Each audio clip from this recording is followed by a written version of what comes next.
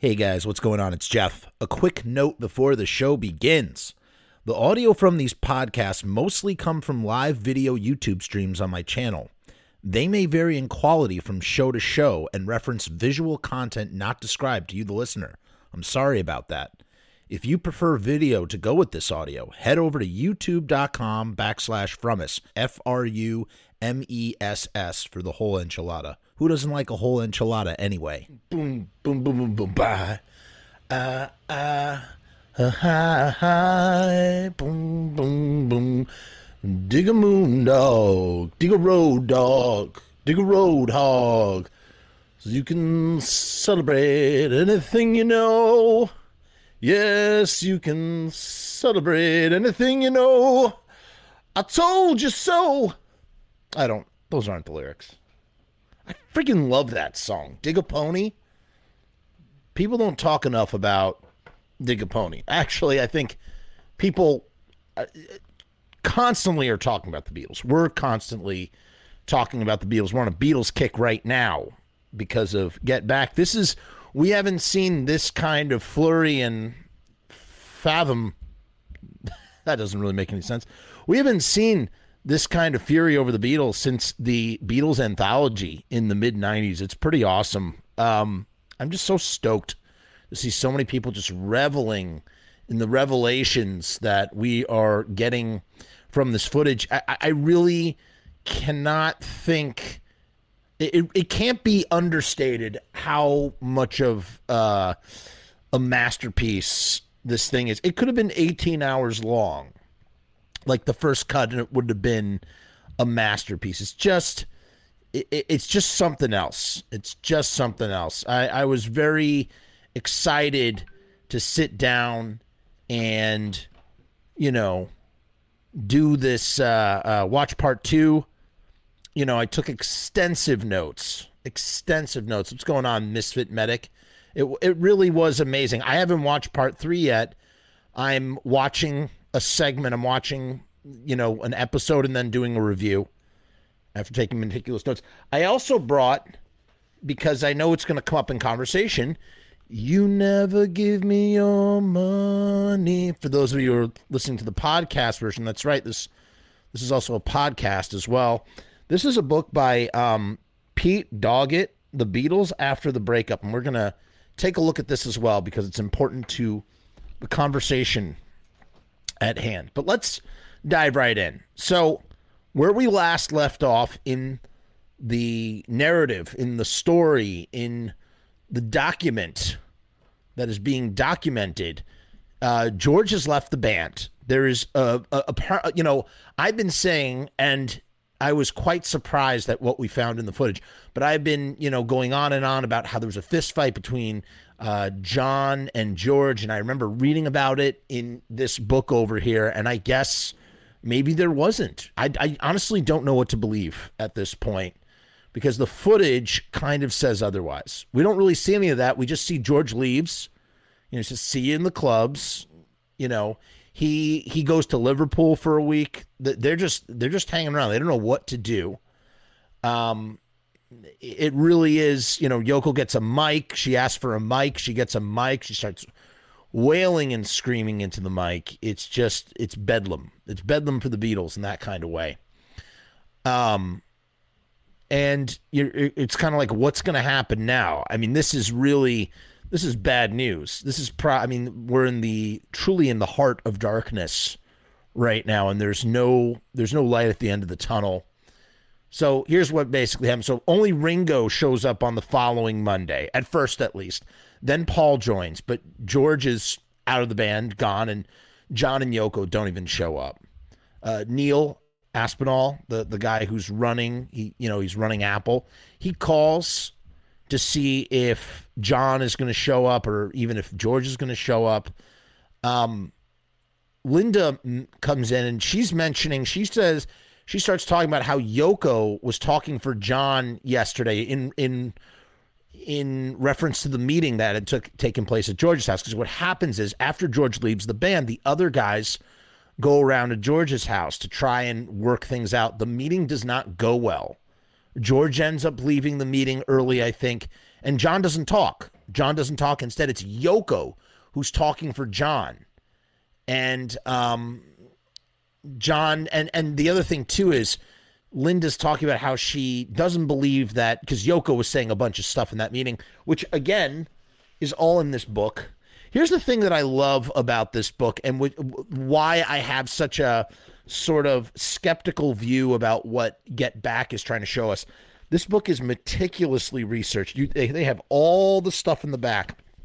They show you where every quote, everything is cited, and anything that is scuttlebutt is noted as scuttlebutt. I really think that Peter Doggett has great integrity. I don't know if you call author integrity or journalistic integrity when writing about the Beatles breakup. This is a really great book, though. I highly recommend everybody read this. It really starts when the Beatles break up, and it just talks about everything. Alan Klein, that's how I know half of what I know. And the thing that I like most about it is because there's no bend on it. It's very impartial.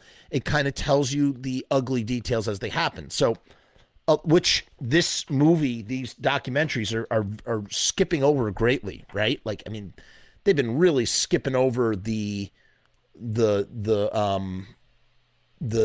the ugly details are getting skipped over, and we're getting shown the best bits, the brightest, happiest moments in the whole thing. So, you know, it leaves you wondering, like, how and where and why should you think about what, you know? And so Linda is talking about how Yoko was just talking for John, and John's unresponsive. He's not talking at all. And that she's sort of skeptical. She doesn't believe that John believes half of the stuff that Yoko was saying. That's the point I was trying to get at. And we don't know what is being said, but it was said during that Harrison House meeting. And again, it is sort of talked about in this book. And I read that book 10 years ago, so I don't remember what exactly was being said in it. So, you know, bad on me. I wish I should have reread this book before I watched Get Back in order for this review to have a truly clear picture of everything that is going on or should be going on, yada, yada, yada, that kind of thing. So then Paul is talking about things. He's talking about his relationship with John and John's relationship with the Beatles, and he basically admits that John would probably pick Yoko over the Beatles. And it's almost like he's almost accepting of what the inevitable is in that kind of way.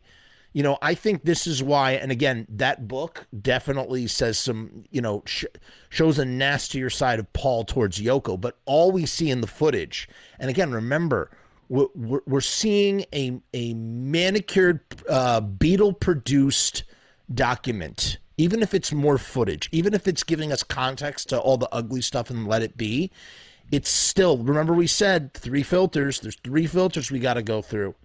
So, you know, there is definitely stuff that is not present on the screen that definitely is mentioned in that book. And, you know, but they do that, you know, that doesn't take away from Peter Jackson's integrity. He has a lot of integrity, and it shows on the screen. I really just want to say that my criticisms of leaving things out, of which the Beatles obviously should have done and had to do and would want to do for their legacy, I don't hold it against them. I'm just trying to, you know, acknowledge the reality that this is not exactly 100% accurate of everything that happened. That's all I want to say about that, okay? My view of this time has completely changed from watching this documentary. Completely. I mean, it really was.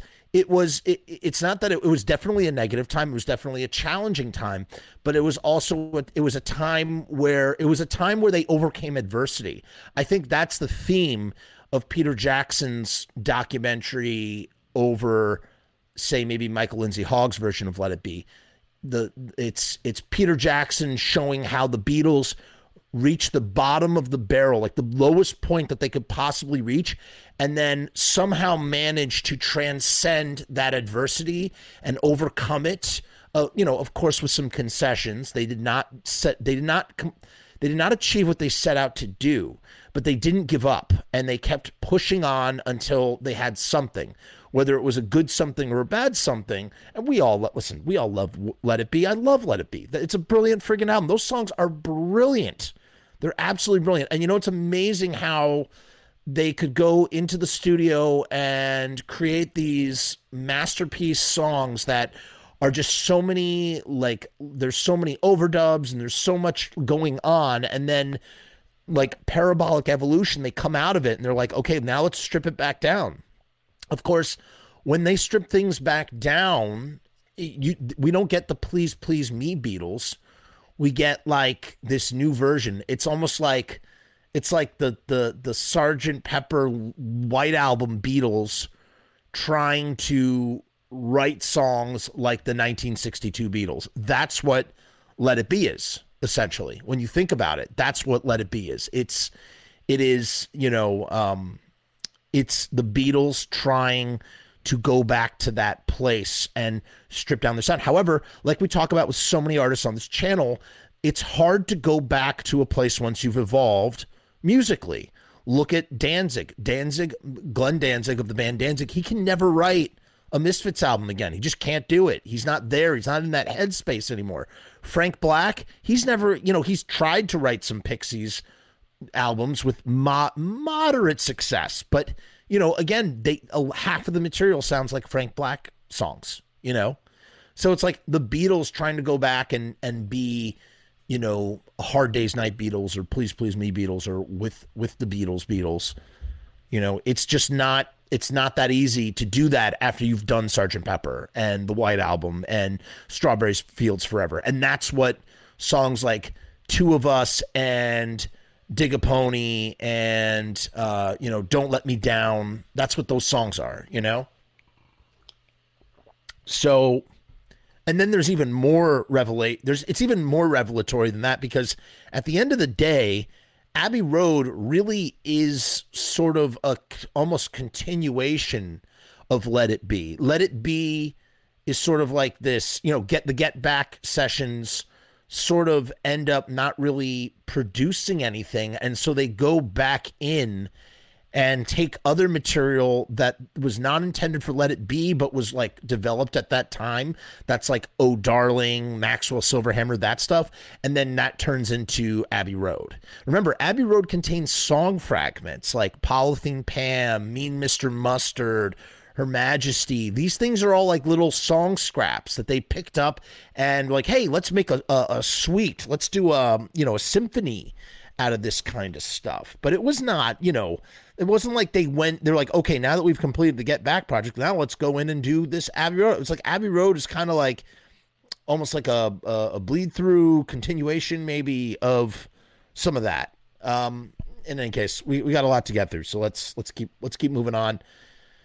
So Paul admits that John would probably pick Yoko over the Beatles, and he's accepting of the inevitable. There's this sort of realization, and we talked about this last time in the first part, that not touring really crippled Paul and John's writing partnership and began this divide. When they toured, they were living together. They were together all the time. And when they were together all the time, and then Brian Epstein be like, okay, it's time to write songs for another album, they would just do it. They were just able to do it, and they were able to grow, and they couldn't, that sort of stopped when all the touring stopped. They really sort of, they split up a little bit, in terms of that. There was a divide that sort of formed, and now we're seeing the full effects of that. We sort of saw that on stuff like the White Album, because you really, Paul songs and John songs are so divided. I mean, you have fans that will make compilations of a John White album versus a Paul White album. You know what I'm saying? Like, that's how sort of split things were. You would never make a John album and a Paul album on, say, maybe the material on Revolver, right? I mean, those really feel like collaborative songs. But on the White Album, a Paul song is really a Paul song, and a John song really feels like a John song. And the exception to that is, say, like A Day in the Life, where it really was like, that kind of collaboration sort of thing. Um, it's harder to write, it's discussed that it's harder to write with Yoko there because Paul is trying to anticipate something that both John and Yoko would like. And he makes the reference of writing about blank white walls, and in this way, this is where she is sort of, this is where her part comes into breaking up the Beatles, or this is her part of that factor of her breaking up the Beatles, or where that comes from, in the sense that she drove, by being there, by being that presence, whether John wanted it or not, she drove a wedge further and further deeper between John and Paul. And at least at that point in time, when they're in Twickenham, hindered their ability to sort of be creative. She was just, let's put it this way, she wasn't the only block. There were a bunch of things going on, but she was one extra block. You know what I'm saying? She was another block in that added, that didn't help. You know what I'm saying? Amy says, Abbey Road, is that album cover crossing North London Street? Yes.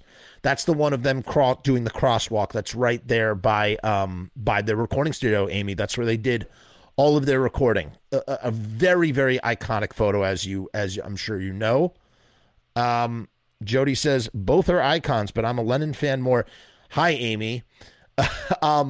Yeah, man. You have that divide between people. You have the Lennon fans and the McCartney fans and the Harrison fans and the Ringo fans. Everybody's got their own sort of little, camp that they sort of connect with or connect to.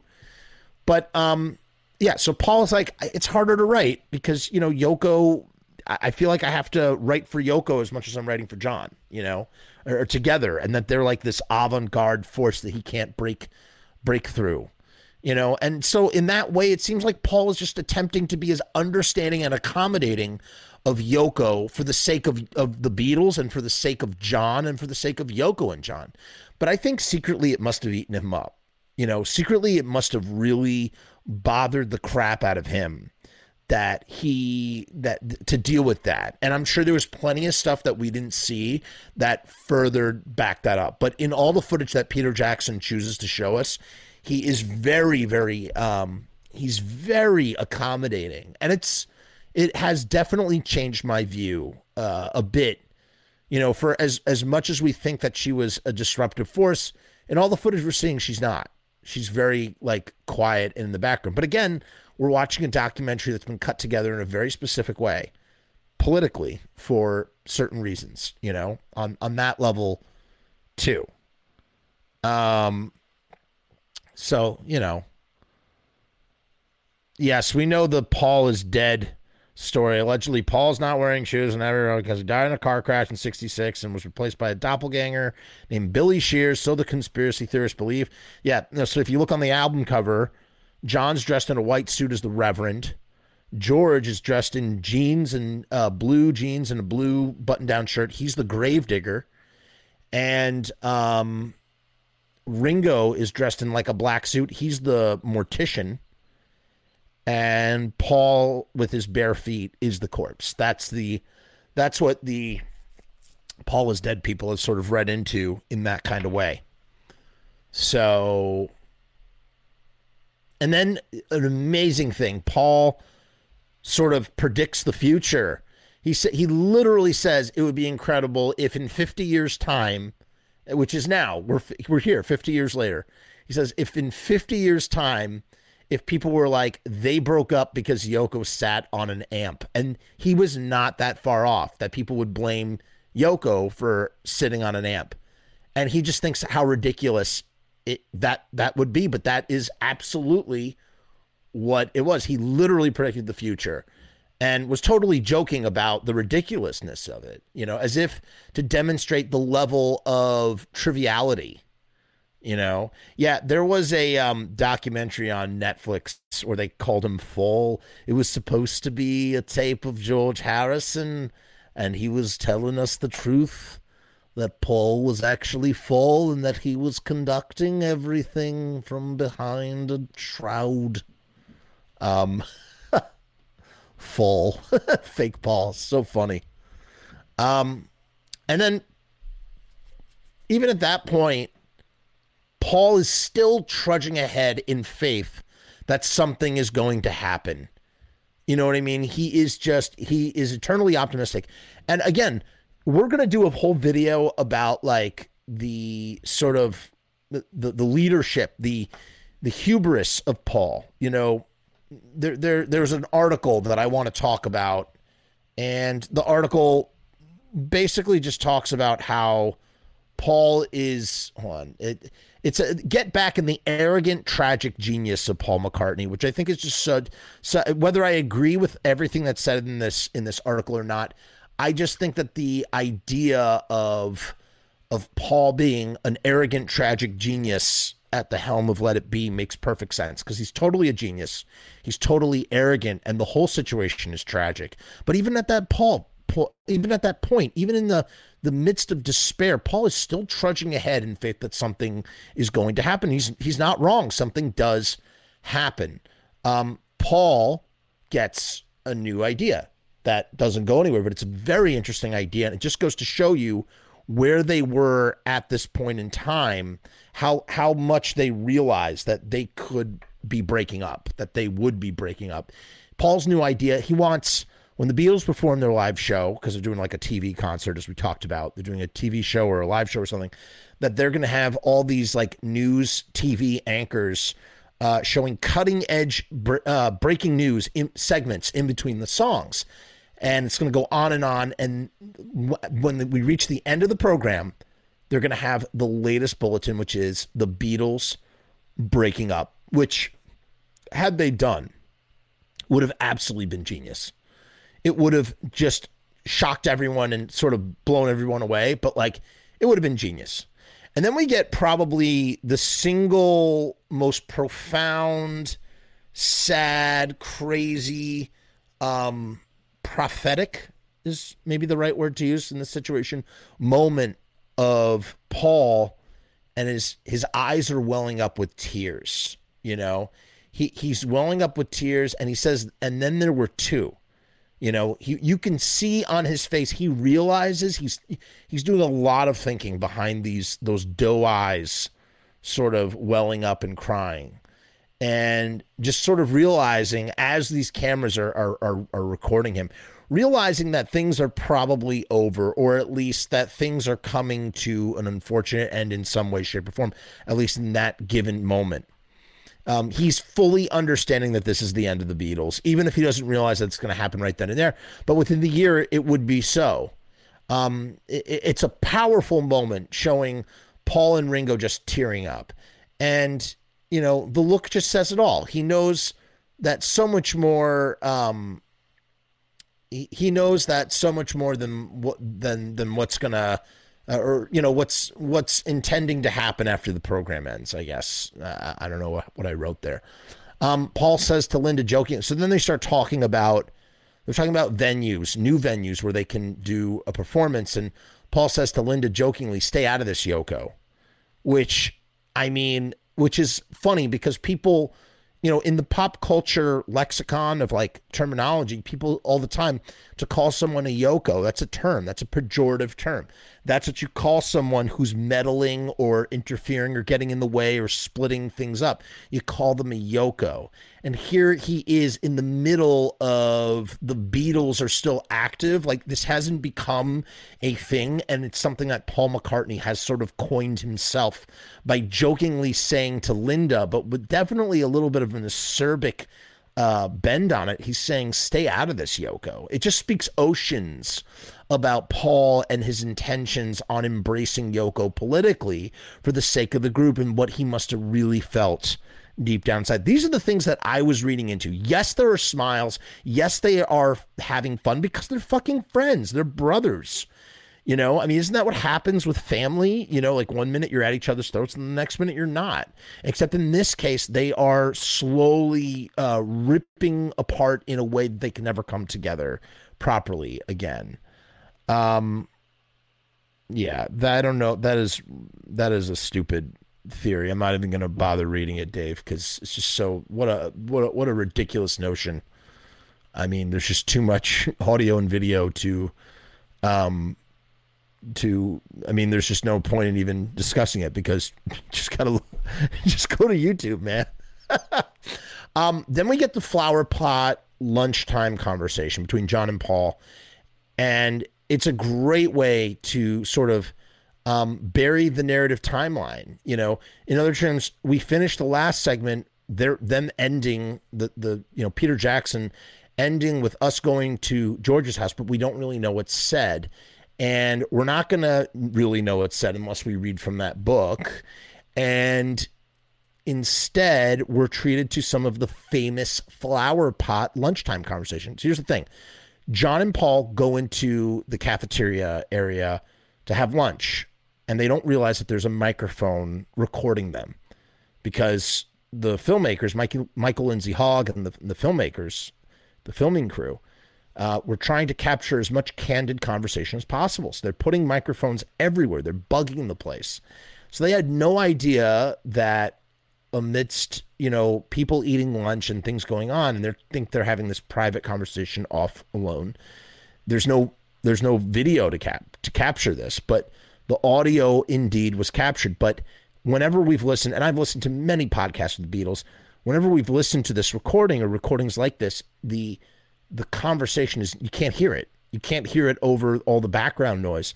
But with new technology, with this AI technology that Peter Jackson has pioneered and developed in the making of Get Back, they have found a way to teach computers to recognize the difference, like what's Paul's voice, what's John's voice, what's this and what's that. And they are separating and isolating sound like they never have before and remixing it, sort of mixing all the background noise way, way lower and mixing the voices higher, so we can actually hear what is being said.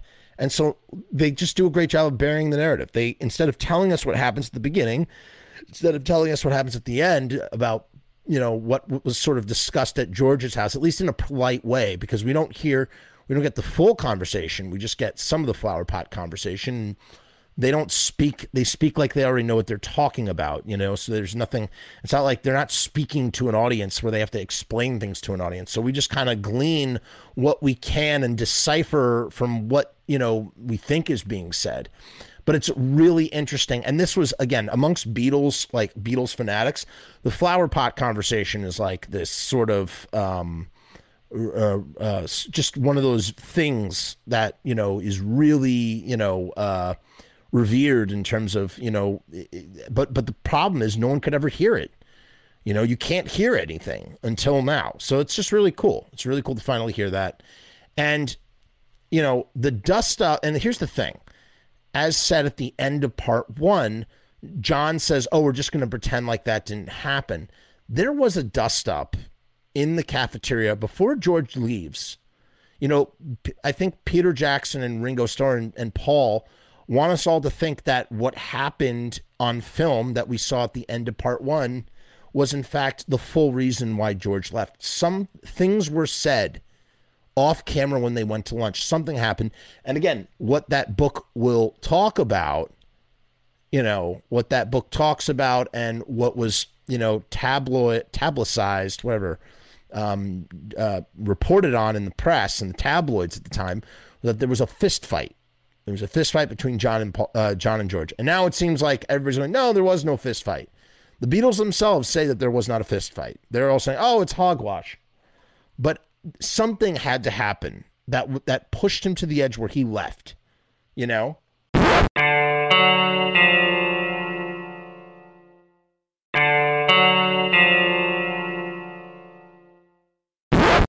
I don't know what it was. I don't know. I can't tell you what it was. It's just, it was too, something had to have gone down, is all I'm trying to say. And as they're talking in this flower pot conversation, John says, talking about how Paul can be controlling and really be bossy and whatnot, which we all know about. He mentions that there was a period where none of them could say anything about Paul's arrangements, because arrangements seem to be a big point of contention between the Beatles. Even if two Beatles write a song, the rest of the Beatles can sort of have a hand in arranging the song. Arranging material is different than, say, writing the material. Although as a non-musician, I don't know, I kind of feel like arranging, maybe you shouldn't get a writing credit for arranging, but there's something about arranging that I feel like you deserve some sort of recognition for an arrangement. I don't know. I feel like there's something additional. Like if you're like, let's say you're the director, but someone's like a creative producer who's creatively producing something, but they're not the director, but maybe they're like giving the director feedback and you call, I don't know. I'm trying to think of a good analogy. I just feel like arrangement doesn't get enough credit the way it should. I know that producers can be arrangers, right? Like producer will arrange material or help with the arrangement of material. Paul also acknowledges during this conversation, he says, hey, since the beginning, John, you have always been the boss. And me, Paul, I'm the secondary boss. And Paul wants John to really like take on that leadership role more, to join him in a united front when they're trying to show George what to play or not to play, you know? So Riot stickers, as you can see, the code below our sponsors here. By the way, look, you'll see riotstickers.com. We'll have a whole thing about that a little bit later on. Said Sharpie Riot, Josh says that you should get a writing credit. I feel like you should, right, Josh? I feel like you should. That's just me. That's what I feel like. By the way, guys, we're going to have, Josh is going to be on the show. We're going to be doing a Pizza Punk episode with him very soon, coming this week. So keep your eyes and ears peeled for that. So after lunch, you know, he's talked about it. He's like, look, we got to be a united front. John, we got to be united front when we're showing George stuff, you know? But after lunch, they decide to go meet with George again. But the problem is he's now gone to Liverpool and he won't be back until Wednesday.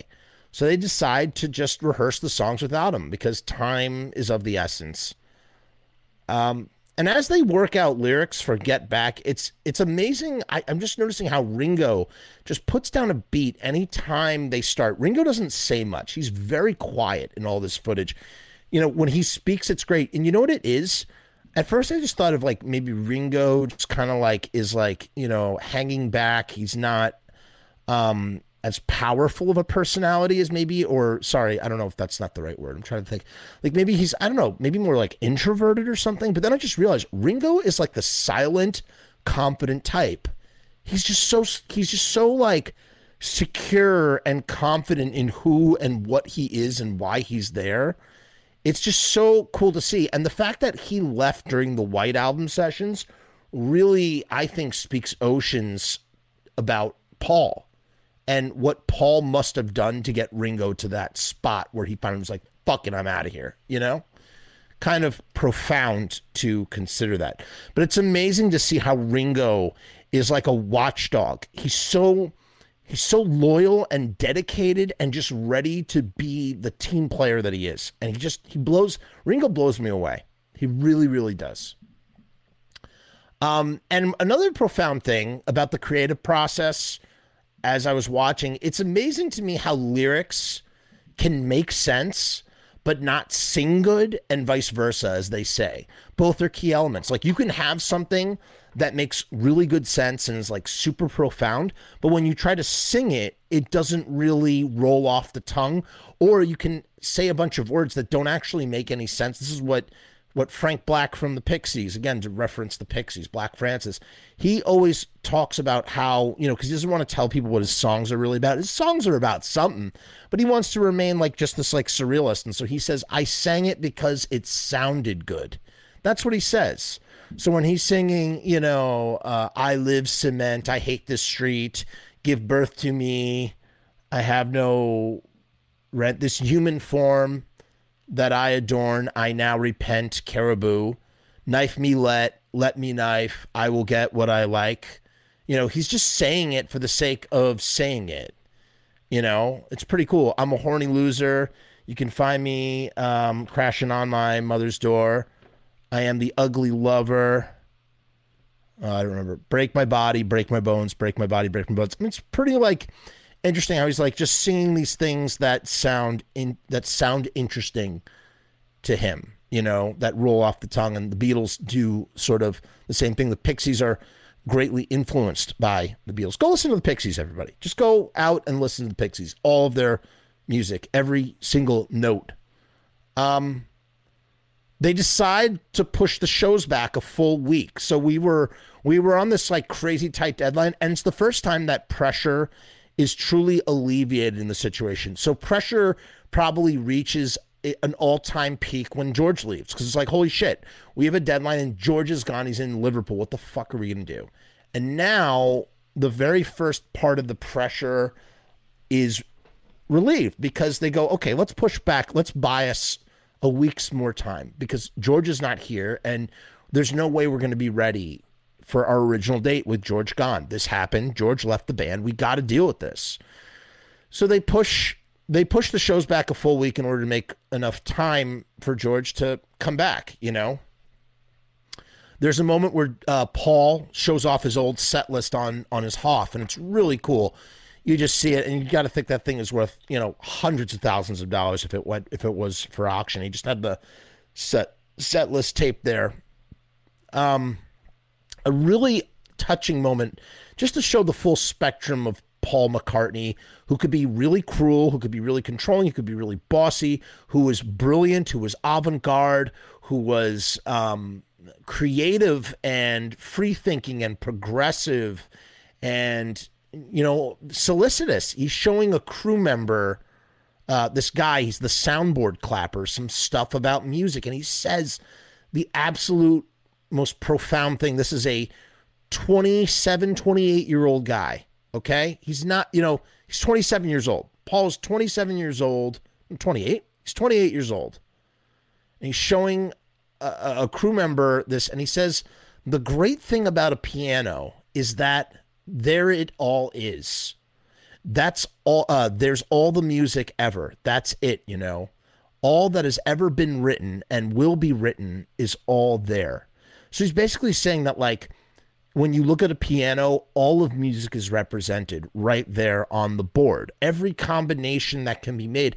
And it's interesting to think what he's saying is basically, when he's saying that's all that has ever been written, in as if, because they're, you know, again, you could get into like quantum theories and whatnot. This is about to be a little bit of like a rabbit hole tangent for a minute, but just bear with me, because I think it's really cool and it really says something about creativity. And it's like the notion that, like, on one hand, with creativity, we're creating things. We are building things from blocks and pulling them into the existence. And then from the other side, and this is what the Greeks believed, we've talked about this on the channel before, with the muses are inspire artists, and that none of it belongs to us. This is what George Harrison believed, actually. We can't take credit for anything we create. It comes from the divine, and we are simply the current. We are the antenna for which we receive the divine and transpose it into the creative act or art. But this idea that all songs have been written already, they're floating around in the air somewhere, every conceivable song that will ever be written, and that if your brain is wired in a certain way, you get to decipher the song and you manifest it in this world by creating the right sounds and vibrations and notes of noise or lack thereof, because music is not just noise, it's also the lack of noise. It's dynamics. It's the amount of space in between the notes. You know what I mean? And that just like all the music is there, and that if you're a musician, that music is waiting to be plucked. I think that is really fascinating. Jody says, off topic, that I should do a Lemmy style beard, that it would be metal as fuck. And the truth of the matter is, I already have, Jody. And if you go to shows from like a year ago, or like, I have every single during COVID, during like the quarantine, I had every single conceivable style of facial hair. I also had a chipped front tooth, and I had a Lemmy beard for a while. It was fun. It's a fun little novelty. I've been thinking about, I got to do something with my facial hair. Getting kind of sick of this the way it is. In any case, I just wanted to say that I thought that was so profound that Paul kind of said that, though. He said, the great thing about a piano is that there it all is. There's all the music ever. That's it, you know. All that has ever been written and will be written, it's all there, you know. Yeah, that's cool. You know, it's like it's almost like only only like Johnny Ramone and Joey Ramone and Dee Dee Ramone, they're the only people that could pull out the song Beat on the Brat or Blitzkrieg Bop. You know what I'm saying? Like no one's going to come up with that except for them. But that song might already have existed. Like the music chooses the person and not the other way around. It's a profound thing to think about. Jody's really curious about facial hair. What's my favorite style that I've tried what's your favorite style that you tried yet? I don't know, man. I guess the goat, just a straight up goatee, you know? Then we hear Ringo playing the piano. So Ringo comes in, right? Because as every day, it's either Ringo or Paul. Mostly Paul always shows up first. In case the previous day before, it was Ringo who showed up first.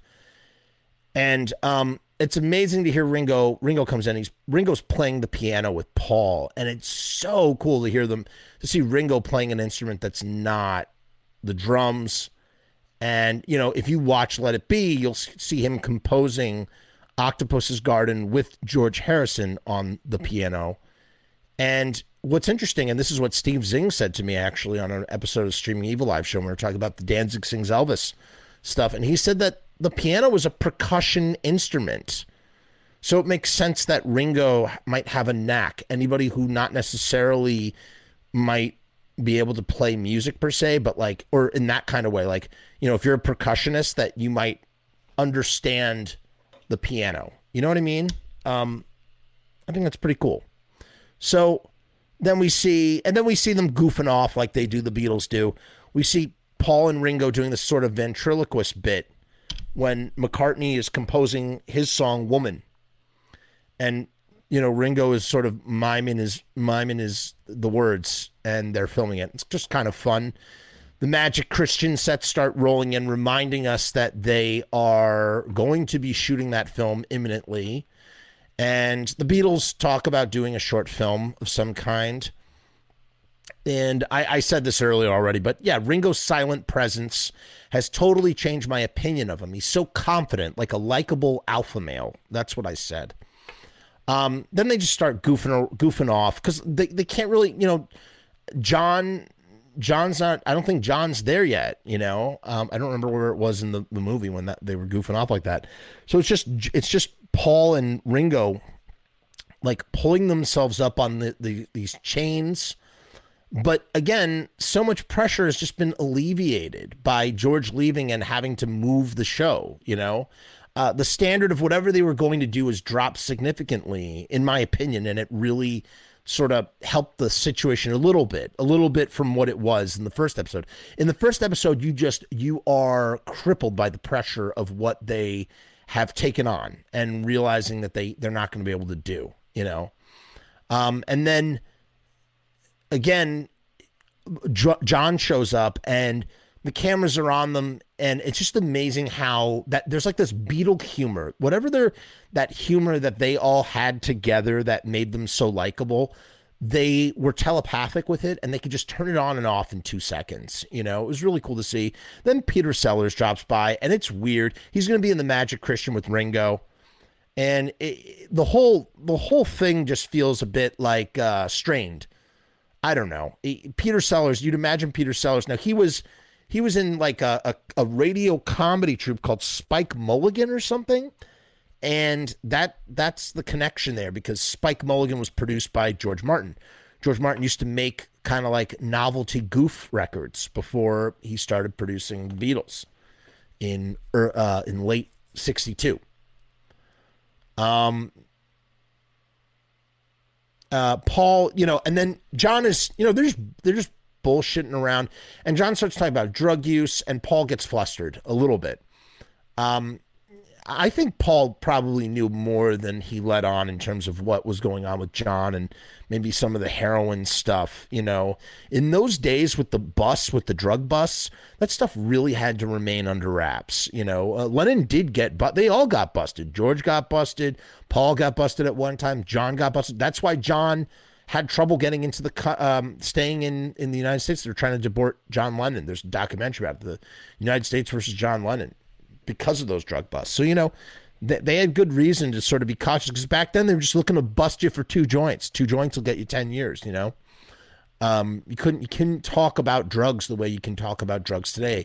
Even in the 90s when drugs were super illegal, you could still talk about drugs to an extent and not worry about heat coming down on you. But in the 60s and 70s, it was not that way at all, man.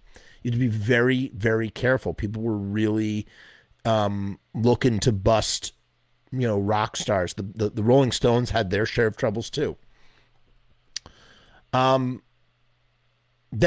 John just starts randomly self-referencing Beatles songs. He starts randomly speaking the lyrics of Help. They were just really good at self-referencing themselves. That's what they did so well. And he's just doing that, and it's just really interesting. He's doing all sorts of, they do Please Please Me, and eventually they just realize, as they're just sort of dicking around with these Beatles songs, they just keep quoting old Beatles songs, they realize they're just wasting time without George. Paul is thinking out loud about whether they are going to land in the show or not. And they're just doing nothing, and what's amazing as they're sitting around just burning film is it's amazing to think that all of this witty banter that we're talking about with John and Paul and Ringo, that all this banter and this milling about is a document of unscripted reality. This was not planned. Everything that comes out of John Lennon's mouth, that's just how witty and sharp he was.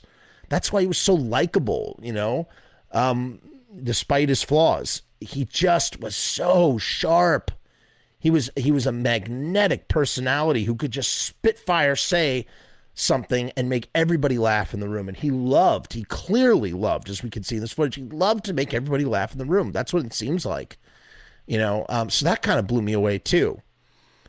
As the documentary and the show crash around them, Lennon just keeps making everybody laugh, and this is what the ultimate truth is. If the first part is like a pressure cooker, as we've been saying, the second part is, this has gotten so ridiculous and this is such a disaster, we just can't help but laugh at it.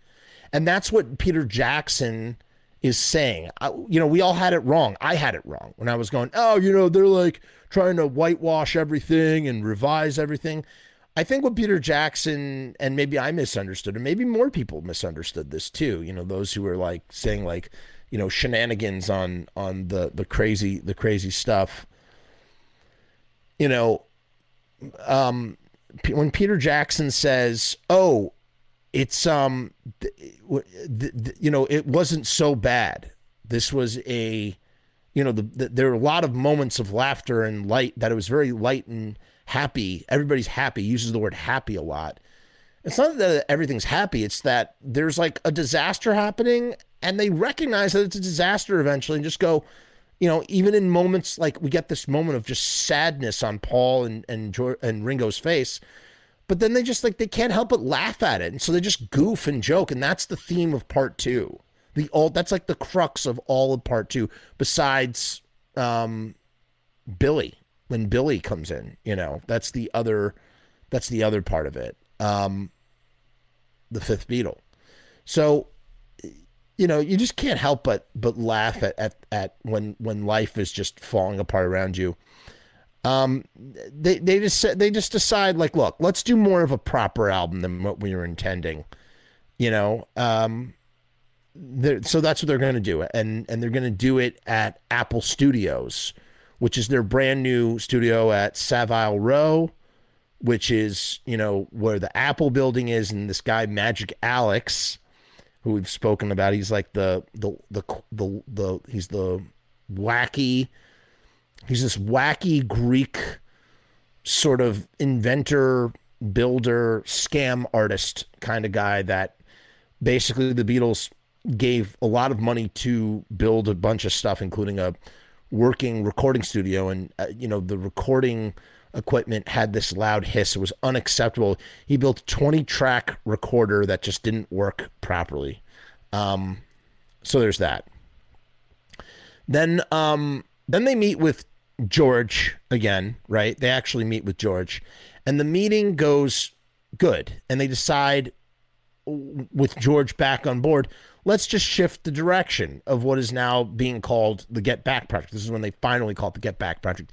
They scrapped the TV special. It's not going to happen anymore. And that further alleviates even more pressure, right? Now that even more pressure has been alleviated.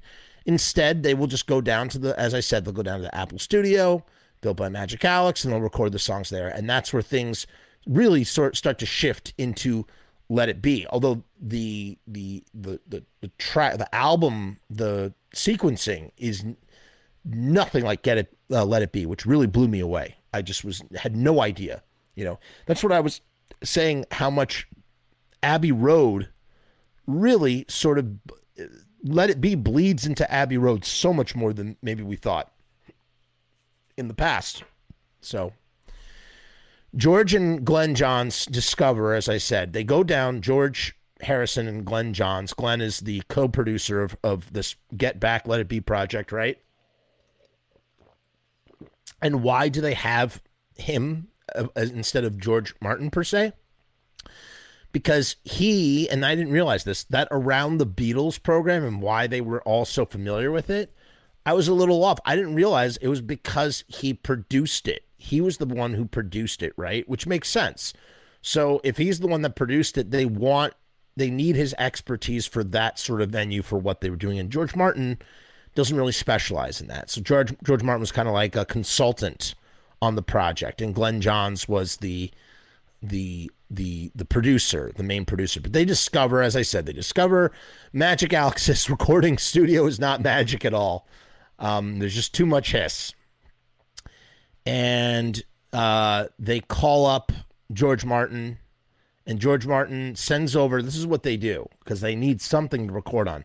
So they send over 2 4-track mixing machines from Abbey Road and then feed those into George Harrison's 8-track recorder. So we first meet, George Harrison has his own recording equipment. He has an 8-track recorder, which is a big machine. It cost 10,000 pounds in 1969, which is what, like $100,000 or something. Very expensive piece of equipment, right?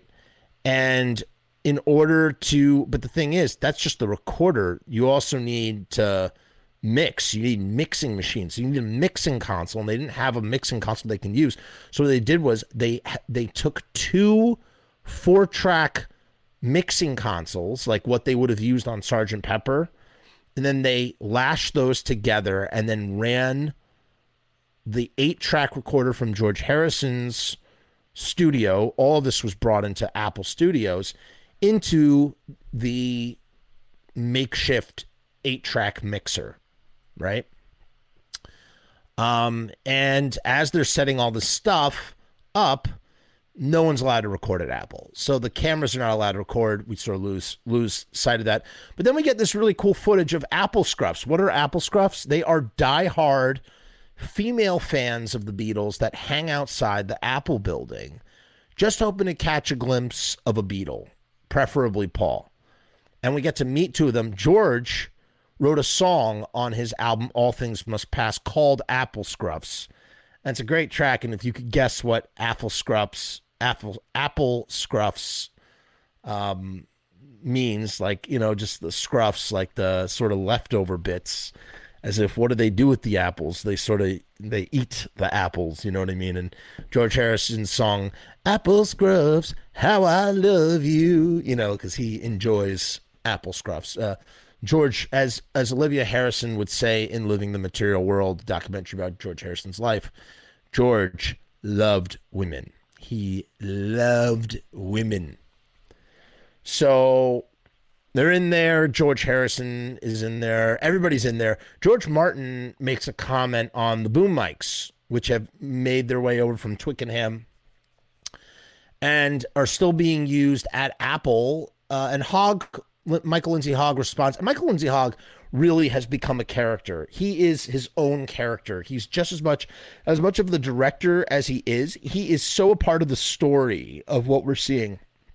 And he's just a character, man. The son, the secret son of Orson Welles. He says he's the same age as all the guys. He's born in 1940, so he's the same age as John and Ringo. And he says that they're just needed for conversation when he's talking about the boom mics. And, everybody's annoyed by the boom mics, sort of leaning in on the conversation. But thank goodness they're there, because that's how we have everything that we're watching and listening is because of those boom mics. And immediately you feel that the energy is better in Apple. The atmosphere just changes. Everybody's talking about how it changes. It's just better. And it's going to get even better when Billy Preston comes, right? At this point, the Beatles still intend to record the songs live without edits and overdubs, and that, again, third Pixies reference. That's what Frank Black did with the Catholics. So Frank Black had a band called Frank Black and the Catholics, and they used to record live to tape, and they would just do 2-track live recording, 1 track for the instruments and 1 track for the vocals. And sometimes they would splice 2 takes together, but essentially that is how they recorded, man. And it's just like, when you listen to those Frank Black albums, you are just blown away to imagine, to think that they are recording that live. It's kind of insane how much chemistry, how much they're gelling. The Beatles could have definitely borrowed some of that, I think, to make it better. So Glenn Johns, we made mention of this. Glenn Johns was involved around the Beatles, which makes sense as to why he would be used for the live show as the producer over Martin, with Martin there to help out and assist. And, Martin says, look, there's no point in changing horses at this point in the race. So they kind of work together now at Apple. With the TV show scrapped, they keep filming because they realize they could use it for the next feature film. And they're going to do some sort of outdoor finale to conclude the film. And that's really get the idea. I think it's called Penrose Park or something. They're going to do a concert there, they think. And, and here's the thing, Glenn Johns, he's leaving soon for another session in LA. And so George Martin is there to sort of co-produce with him. But as he says, it'd be silly to change horses midstream. And I love he was kind of hurt. He was hurt by the Beatles. He was hurt by the Beatles with the White Album. John said some nasty things during the making of Get Back, Let It Be, about something about not what you do, but we want to do something honest. As if what all the studio tinkering that they had done over the last 2 to 3 years was dishonest. That's what he was kind of saying. It's amazing. They had 3 years performing live, and then they had 3 years in the studio, and then the last year was Let It Be in Abbey Road. Isn't that interesting how that kind of played out?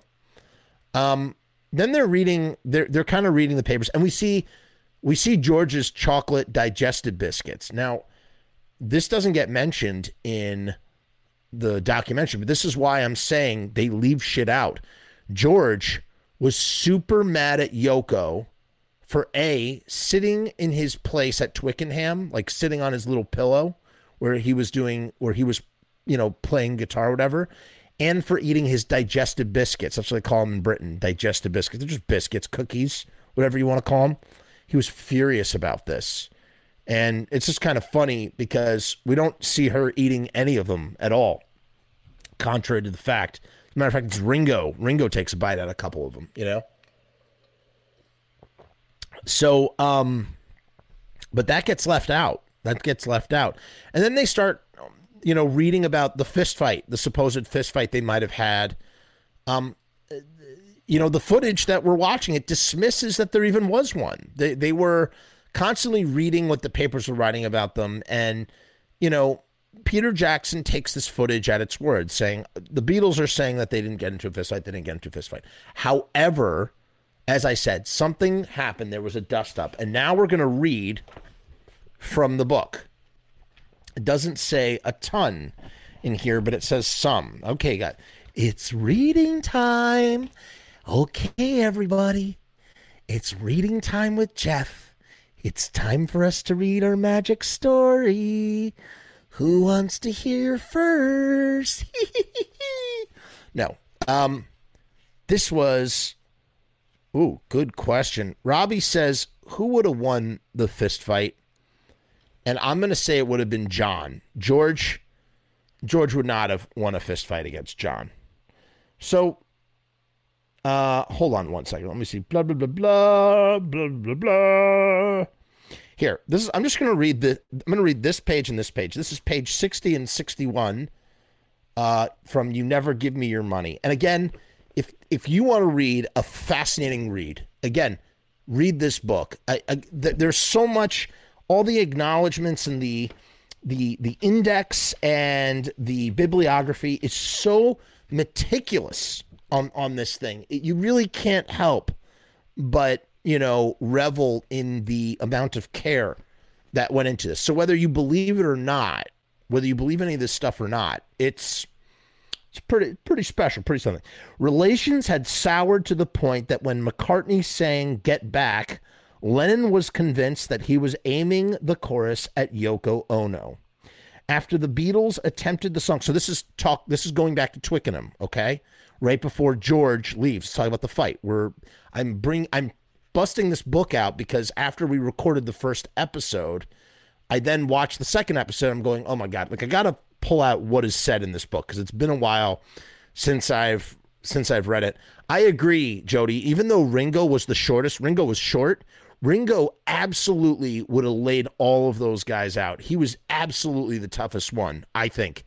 Ringo, especially when you watch that footage of him, he's just like such an alpha. And I hate using that word alpha, but like it's the only word I can use to describe Ringo. He's just like, he's a G. He's just like, not that like an alpha is something that you like want to like look up to. I just mean in the sense that he just seems like like everything that an alpha wants to be, that kind of thing. He just seems like so confident and reassured of himself. And it's just so refreshing. Like it doesn't come from like a place of like, ego or arrogance. It's just like, he's just so, he just has this wonderful confidence about him. Yeah. Beatles fighting over biscuits, Misfits over cheeseburgers. It always has to do with food. That's why you always got to have your own food when you're being creative. That's the honest truth. But the biscuits were not, the digestives were not between the Beatles per se. It was between, well, I mean, kind of, but it was with Yoko. He was mad about Yoko. In any case, let's keep reading. After the Beatles attempted Lennon's song Across the Universe, McCartney complained that, all right, how do I say this? I think this is whatever, I'm just going to read it. This is what's being quoted here. There's an Oriental influence that shouldn't really be there, and pretended like he was talking about music. Ooh!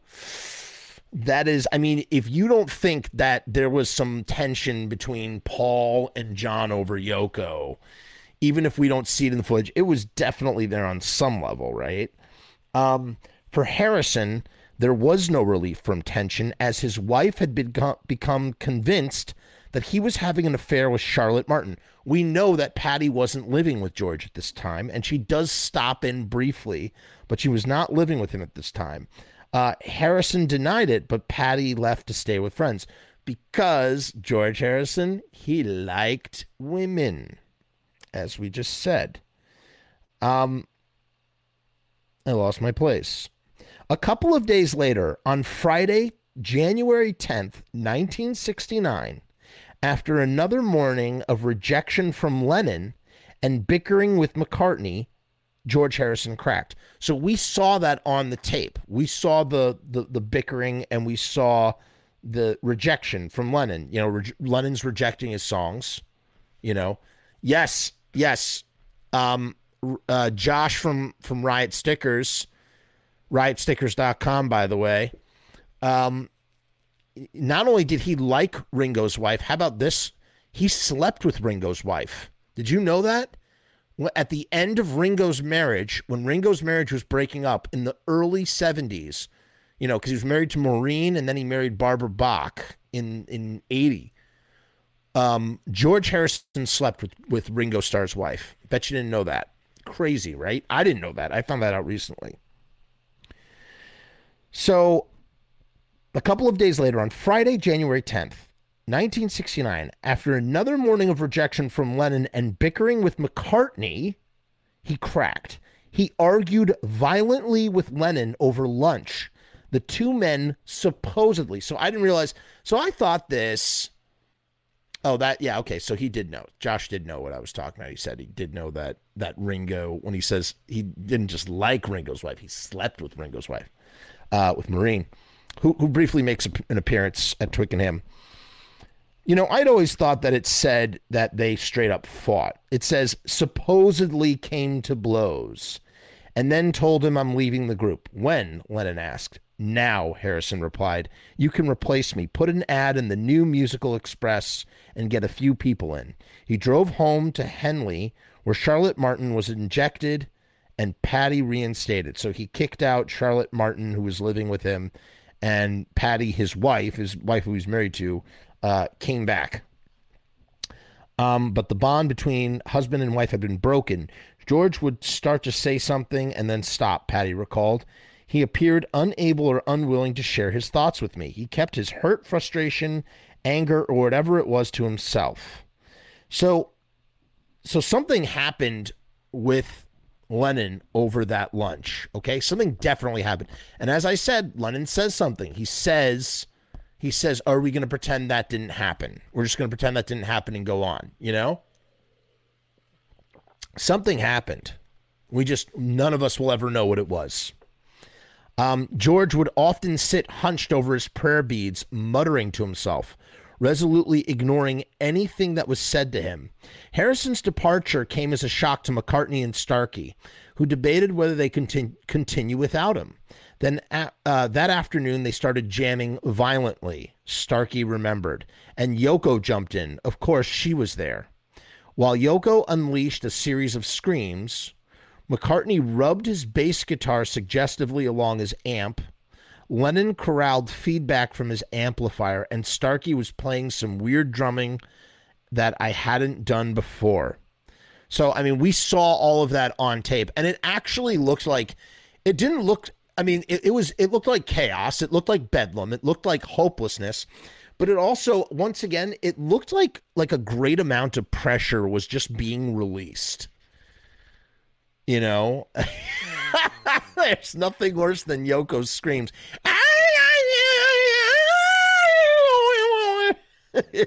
Do I do it justice? No,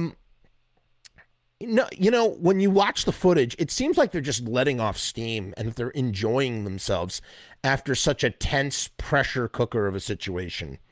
However, the book makes it sound worse. And again, I read this book 10 years ago, so, I definitely really should reread it because there's so much information. This is honestly, I can't tell you, one of the most fascinating reads I've ever, it's so good. You can't put it down.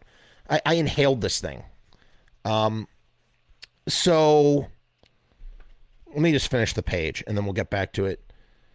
So later, when a guitar solo was needed, Lennon called out, "Take it, George," to Harrison's empty chair. While the Beatles closed ranks to avoid reality, Apple boss Neil Aspinall talked to the film crew about the box George is in. A few months of that would be enough for me, but 8 years, ... Lennon wandered into the conversation. Oh, interesting. Wait a minute. So Apple boss Neil Aspinall talked to the film crew about the box that George is in, meaning like the predicament that George is in. I think we see them. We see them all sitting around discussing this stuff. So then Lennon wandered into the conversation about a few months of that would be enough for me, meaning like that George just took so much shit from Paul and John, just like always taking shit. But 8 years of it would just be too crazy. And Lennon wanders in on this conversation and says, "I think that if George doesn't come back by Monday or Tuesday, we'll have to get Eric Clapton to play with us," he said. "The point is, if George leaves, Do we want to carry on the Beatles? I do. But that was John. He would just flip back and forth and just say things that meant everything and then say things that meant nothing. It's just like, it was always hyperbole or lack of hyperbole with John Lennon, you know? We should just get other members and carry on, which was really him being scared. It's so obvious. He's like scared. He doesn't know what to do. And he's going to pretend like this doesn't bother me. We'll press on with or without George. It will be okay, you know? And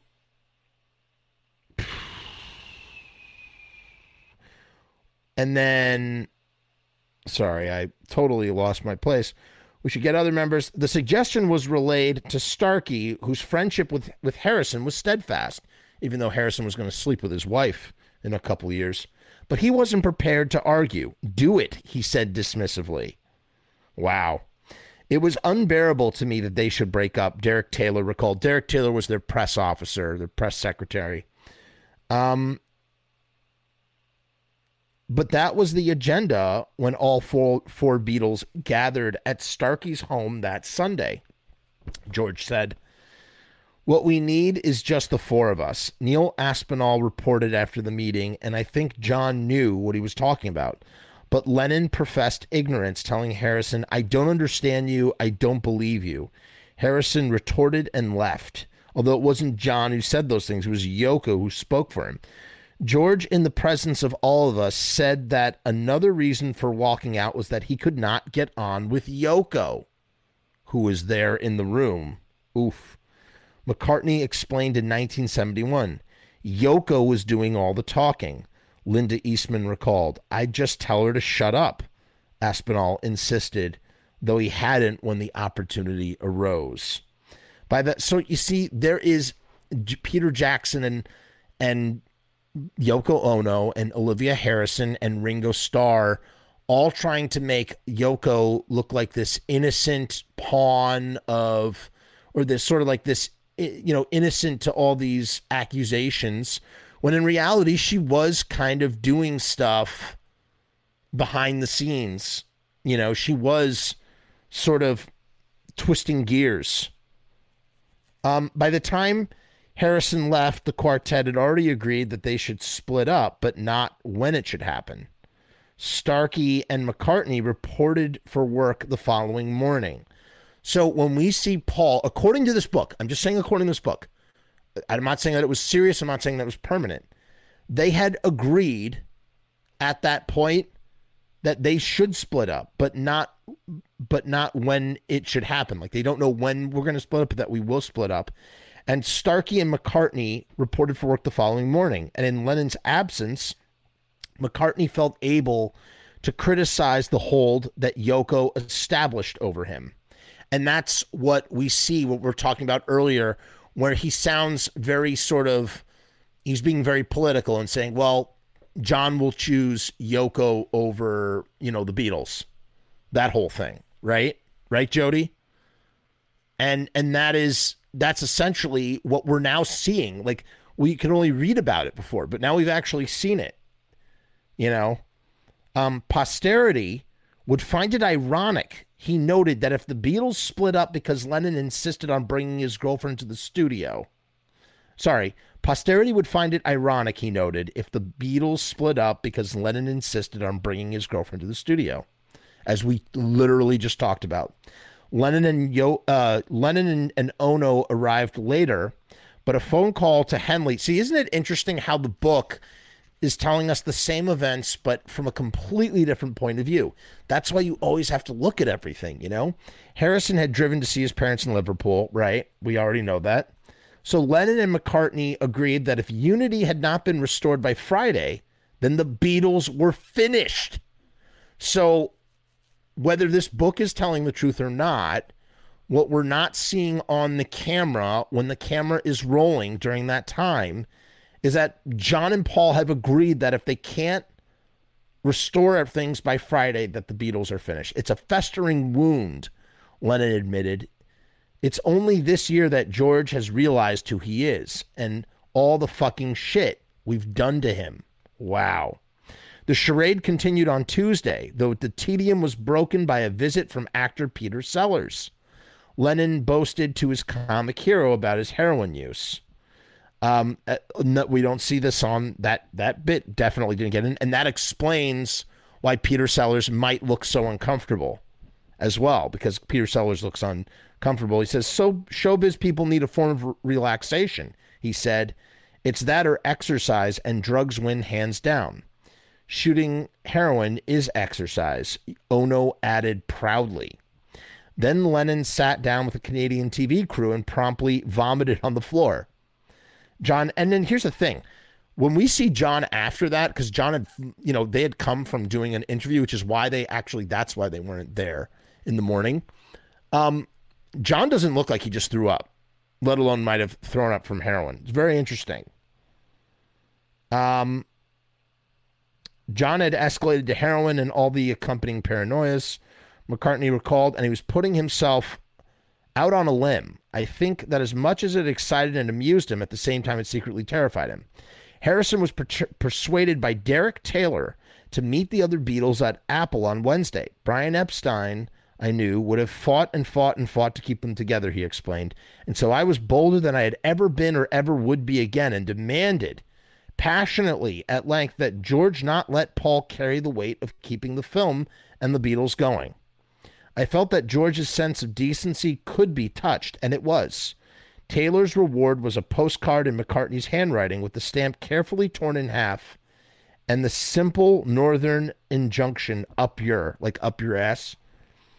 The Beatles agreed to abandon Twickenham and their live concert and resume filming the following week at Apple. It was time for Magic Alex. So we're now just reading where we are in the thing. But it's interesting how we're reading concurrently with what we saw. It's different. It's different. It's sort of a different take on what's going on. I definitely am going to reread this book, though. I just wanted to go and touch on the fight one last time. It was interesting. Also around this time, John Lennon had done his first appearance without the Beatles, doing another band. It was a supergroup called the Dirty Mac, which had Keith Richards, Eric Clapton, I think, and Mitch Mitchell from the Jimi Hendrix Experience, which was for the Rolling Stones Rock and Roll Circus, which was also directed by Michael Lindsay Hogg. And he had to he was rehearsing for introducing the Rolling Stones. They didn't have anybody to introduce them.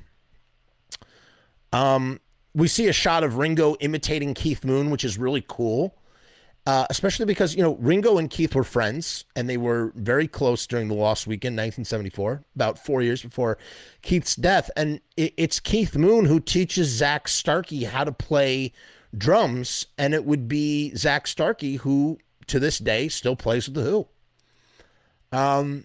They laugh at the ridiculousness of Magic Alex's guitar-bass combo.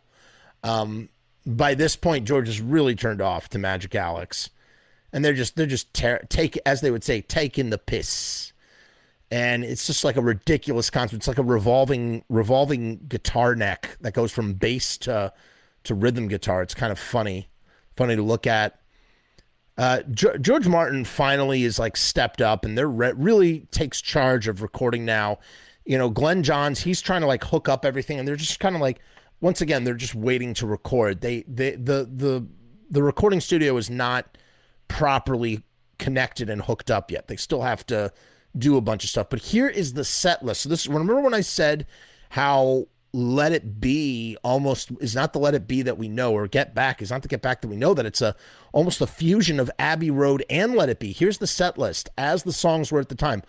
All I Want Is You, which is actually Dig a Pony, The Log and Winding Road, Bathroom Window, aka She Came In Through the Bathroom Window, right? Yes, right, Josh? That was really weird.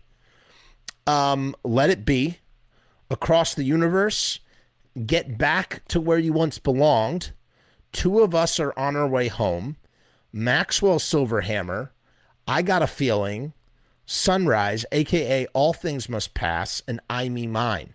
So you can see what happens. A bunch of songs are scrapped for the Let It Be project, and other ones that don't make it to that album, then get carried over to a new album, a proper final album, as the band is disintegrating. It's almost like they're making Abbey Road as they are truly just disintegrating. They're fighting about Alan Klein. They hate doing Maxwell Silverhammer for Paul. It's the end. You know, John and Yoko are off doing their thing. Then we see them all switch instruments. You know, Paul loved to jump behind Ringo's kit because he was a drummer. They're all switching around. Ringo is playing the Hofner bass, which I've never seen before. And, you know, Paul's showing him like the frettings, the fingerings for the fret. It's so cool. I've never seen Ringo play a bass before. I did notice that the Stone, you know, the original cover of Beggar's Banquet, not the bathroom with the graffiti on it, but the original cover, it's just a white cover that says Rolling Stones Beggar's Banquet. And it looks just like the White Album. And it's just like more proof of like the desperate, just like with Her Majesty's Satanic Service or whatever. They just were always, the Stones were always a step or two behind the Beatles, always trying to copy their every move, you know? And I love how they just put the album underneath like some cigarettes and stuff. It's just like classic, you know, just like, oh yeah, this is just good to put our cigarettes on top of. So good. They just keep reading about the press about the John and George fight. Paul sarcastically reads this whole thing about how the Beatles have fallen off, you know, and it's just, you know, to them, it's hogwash. But the reality is, again, they're painting a different picture than what we just read in that book about the fact that they were like, if George didn't come back, that they were done. They were going to break up, straight up break up. That would have been that, right? We get to hear, this is amazing. We get to see them, the actual footage of John Lennon saying, I dig a pygmy with Paul Bevan and the Defanes, which you remember, of course, from the Let It Be album. I mean, this is like this legendary thing. And we're seeing the moment where it's just something that he just randomly says off the top of his head. And then it gets like cemented in stone as this thing. It's so crazy to me. And then we see them working out the drumming for Dig a Pony, and it's so cool. You know, watching this gave me a new affinity for the song Dig a Pony. It's such a good song. As I said, you're literally hearing White Album Beatles trying to record early Beatles, like Please Please Me Beatles songs. You know what I'm saying? Like that kind of thing. Like stripped down guitar, bass, drum songs without any mellotrons or any of that other stuff.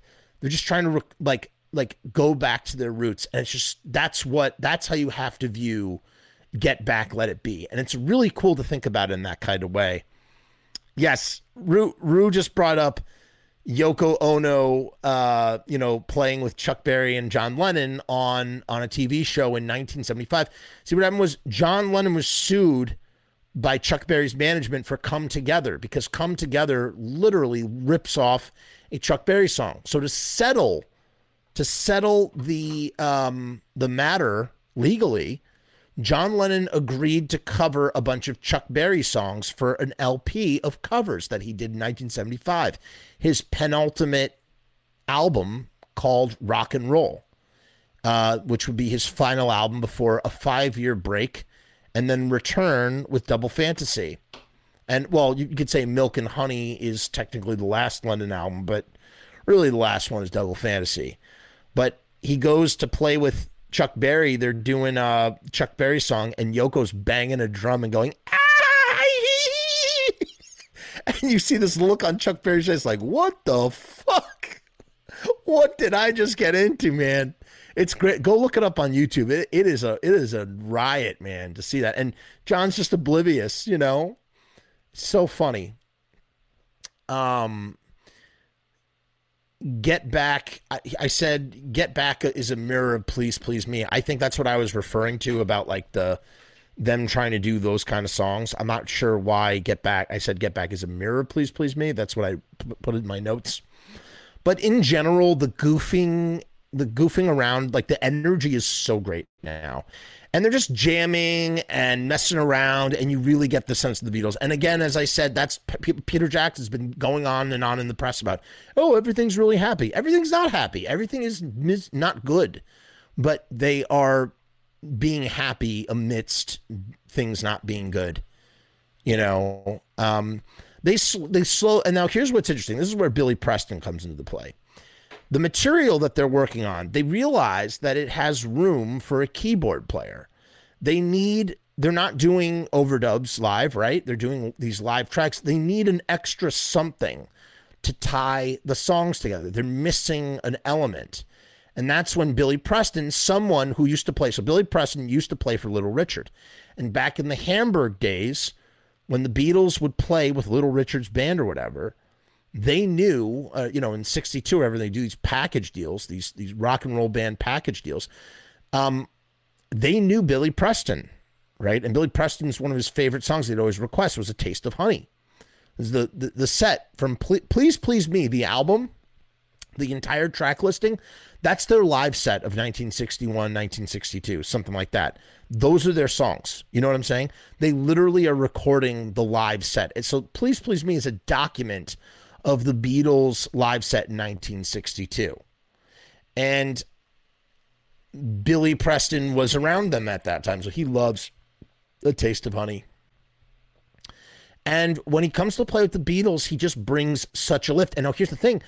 We've always been told that it was George Harrison who brings in Billy Preston, but really, it's John Lennon. John Lennon is the one that not only do they bring in Billy Preston, John Lennon wants to make him the fifth Beatle. He says, let's bring him in as a band member. And then George Harrison says, well, let's get Dylan too. I'm sure he would join. And he was dead serious. He wasn't saying it sarcastically in response. He was serious too. And they said, hey, we can get a lot of people to join the Beatles as like our backing band sort of thing. And just like sort of expand what the Beatles are. And that's when Paul... He's like, look, let's just, the Beatles is us four. Four is enough. It's hard enough dealing with four, but it's interesting how it comes from John, not George. And they're happy to have him, man. And he brings such a wonderful, I don't know what it is. He brings an element musically that was missing from the material, and it just, yeah, as Josh says here, I think all the guys had fun playing once Billy showed up. That really showed on the doc. You're so right, dude. You're so right. You just see them. You know what he does? By having him come in with his and he plays on a Fender Rhodes electric piano, same thing that Glenn Danzig would play on in the very early Misfits, as well as Ray Manzarek of the Doors. That's the Fender Rhodes electric piano. Really cool sounding piano instrument. And he makes them loosen up. They play looser. They play they start gelling better having him there. They feed off of his energy. It's great. And he has a record contract with Capitol Records. And they're like, hey, let's sign him to Apple Records. And they do. And he puts out his next two albums with Apple Records, Yes. Perfect example is Rue says, extra flavor ingredient for their old stew. That's what it is. That is exactly what it is. I concur. Then we find out, okay, this is big. This is friggin' big, okay? We find out, Robbie says, phenomenal key player. He plays my favorite electric piano sound. Just so good. Yeah, Robbie, that's the Fender Rhodes piano. That's Glenn Danzig's piano. The Fender Rhodes electric, man. Ray Manzarek of the Doors, man. Which is funny. I didn't even think about that, too. That's why Glenn loves that piano so much, because that's what Ray would play. And we know how much Glenn Danzig loves the Doors. So we get word that John is going to meet with Alan Klein on Monday. And this is what will spell complete doom for the band. Had that not happened with Billy Preston there and them having a good time, the Beatles might have survived into the 70s. Like, not saying that they would have lasted in the 70s, but they might have survived. They might have made it into the 70s, continuing to make albums. Maybe even with Billy Preston, Billy Preston would have ushered in, this era of soul. You know what I mean? That kind of thing. And that is not going to happen because of Alan Klein. Alan Klein was the manager of Rolling Stones. We talked about this last time. He negotiated a much higher royalty rate for the Rolling Stones, and that's what, Lennon, they were so annoyed with Dick James and the situation that they had right then. We talked about Dick James was the publisher of Northern Songs. They wanted to renegotiate. So John Lennon and Yoko, by proxy, they're going to meet with Alan Klein, and then it's John Lennon that sells both George and Ringo. And what's interesting, too, is when you think about it, Paul gets just as much money and royalties. I'm not going to go into the whole business dealings. Well, I guess I should real quick. Lennon and McCartney both have 24% of Northern Songs. Dick James has over 51% of Northern Songs. Northern Songs has all the Beatles songs, but it has more than just the Beatles songs. It's a big songbook. We see them going through it in the first episode. We talked about this. Ringo Starr and George Harrison combined have 1.6%. So they each have 0.08% in Northern Songs. So when John goes to the two Beatles with 0.08%, he is telling them, hey, we're going to get a better rate. We're going to get a better deal. We'll have a better royalty rate for all of our stuff. The guys who are getting the smallest piece of the pie are going to be like, yeah, let's do it. And the guy who doesn't want to do it has an equal piece of the pie that the other guy, John, has. So, of course, he wants his father-in-law, his future father-in-law, to be their manager. All of this just spells doom for the Beatles. Then they start talking about Jimmy Nicol. Jimmy Nicol was a drummer who filled in for Ringo in the middle of Beatlemania. Ringo had his tonsils taken out, and Jimmy Nicol fills in, and they talk about how they're just telling stories, and they're just kind of goofing on Jimmy Nicol that he was so concerned looking at the girls that he would miss the count-in for songs. He was with them for like 2.5 weeks or something, so he got to experience Beatlemania without earning it properly, just as a fill-in drummer for 2.5 weeks. Probably the coolest temp job of all time, Pretty sweet, if you ask me. And then they go back to just making fun of their old songs again. And they're doing Please Please Me and Help. And they're just having so much fun. Paul, who does like backing vocals on Help, he's doing all the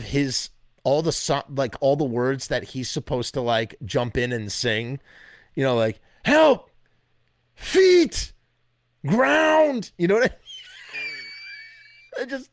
They're just having so much fun, and they're doing Please Please Me Too. It's great, man. Then they start talking about, hey, we got to put out a single. The last one they had put out was Hey Jude, and it was 5 months ago. Now look, anybody who's in there, the crowd, I don't know if Robbie's still here. Robbie puts out music all the time. It is an incredible undertaking to put out. If you put out one single a year, you're doing something right. Like, it's not easy to put out. Like, if you're putting out an album once a year, that's a lot of material to do every year. It's not just like, it's not so easy, right? Like, there's a lot that goes into putting out a release.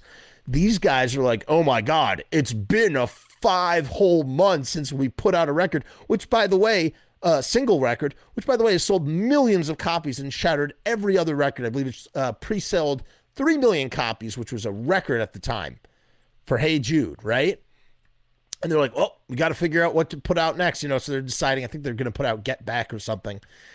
I just thought it was funny that they made mention 5 months, 5 months, like 5 months is a long time, They do get Billy Preston a contract, right? They get him, and they're trying to figure out like how we're going to fold him in. John wants to make him a full member, but George is, saying, we can kind of, if we do it like this, then we can get him as a session musician and, only have to pay him this much. George was, for someone who was so spiritual, he was always thinking about the bottom line, the bottom dollar. You know what I mean? Always trying to save a buck. And they're just trying to decide how they're going to pay Billy Preston. And I said here again, after John says he straight up would like him in the band, imagine if Preston ushered in the Beatles in the 70s by adding piano to all the songs, And this is actually when George jokes about getting Dylan, and Paul's kind of against it.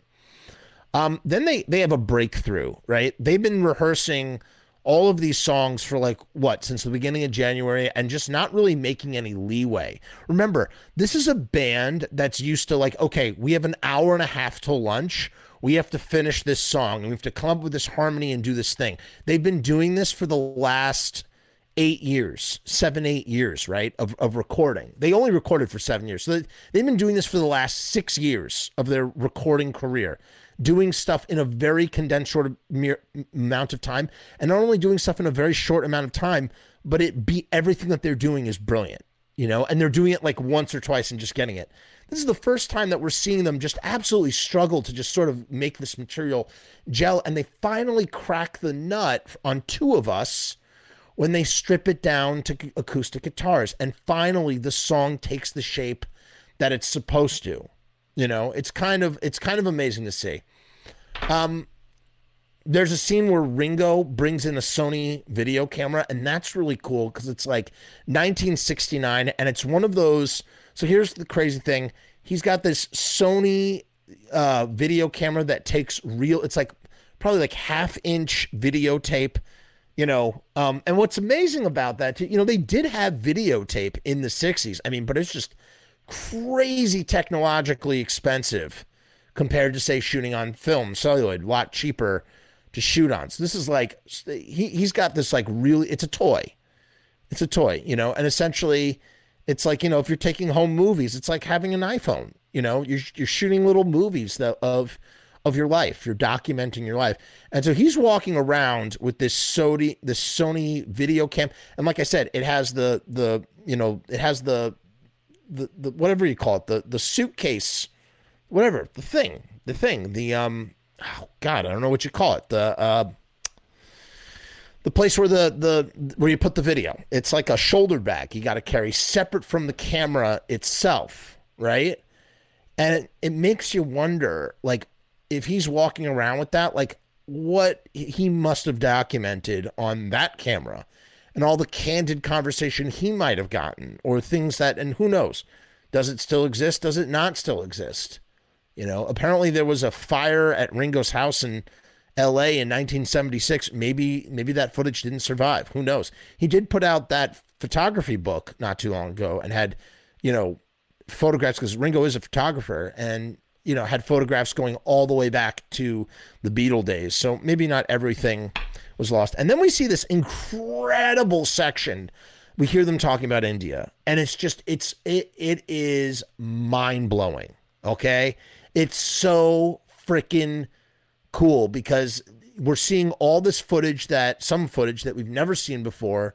We're seeing the iconic, infamous, not infamous, whatever you want to call it. We're seeing Lennon got into the helicopter with the Maharishi, and they go up in the air, and he asks the Maharishi, what does it all mean? This kind of thing.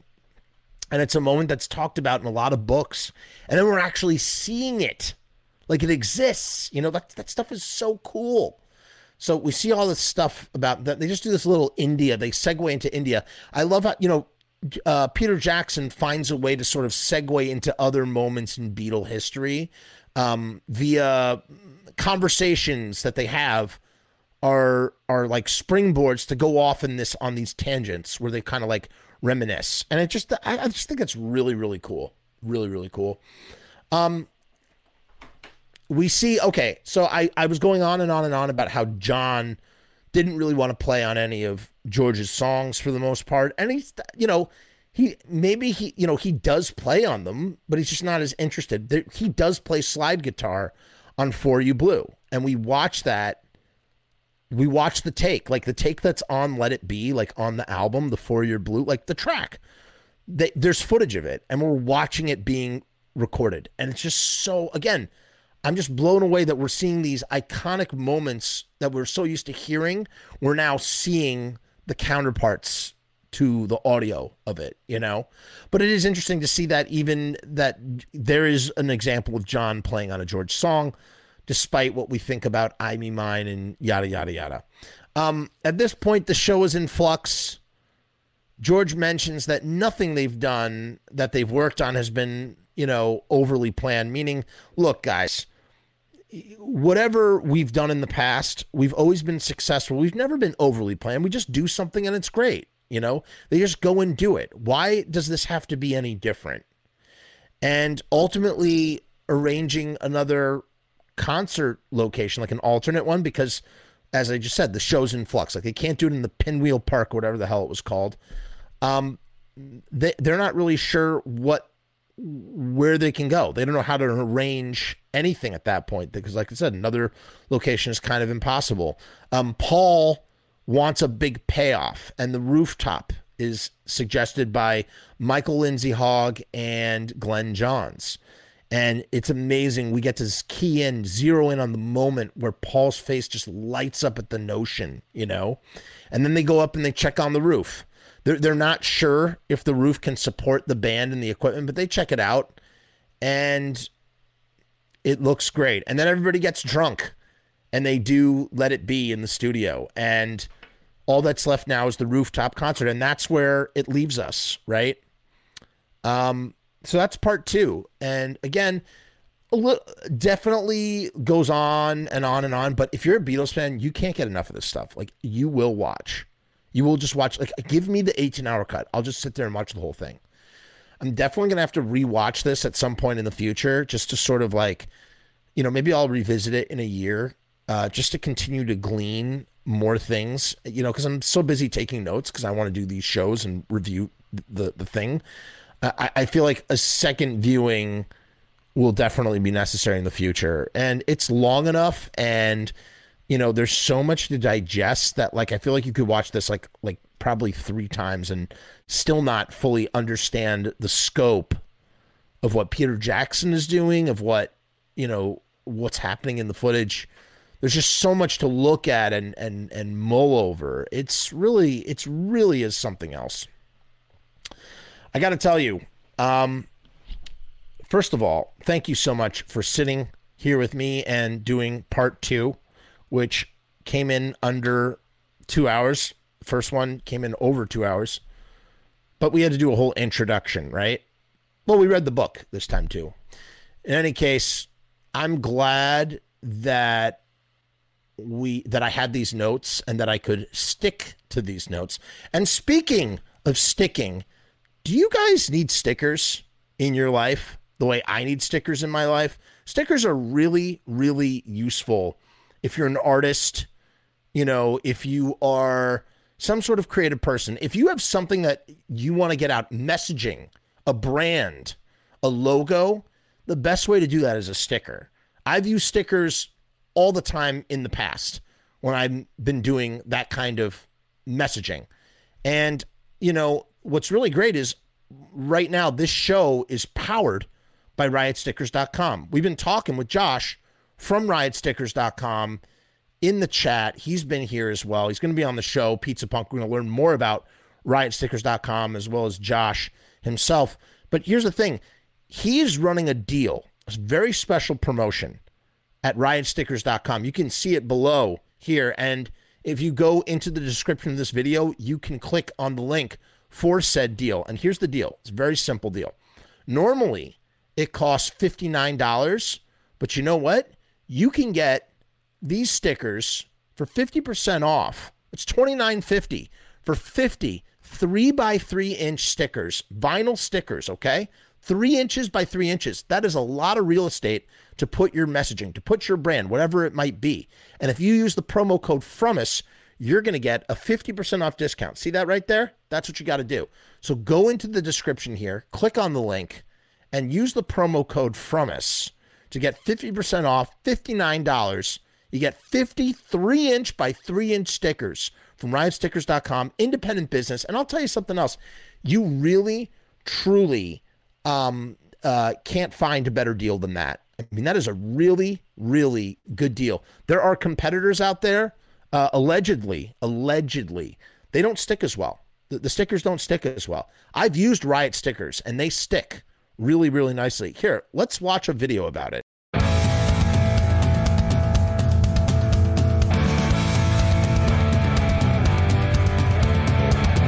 We make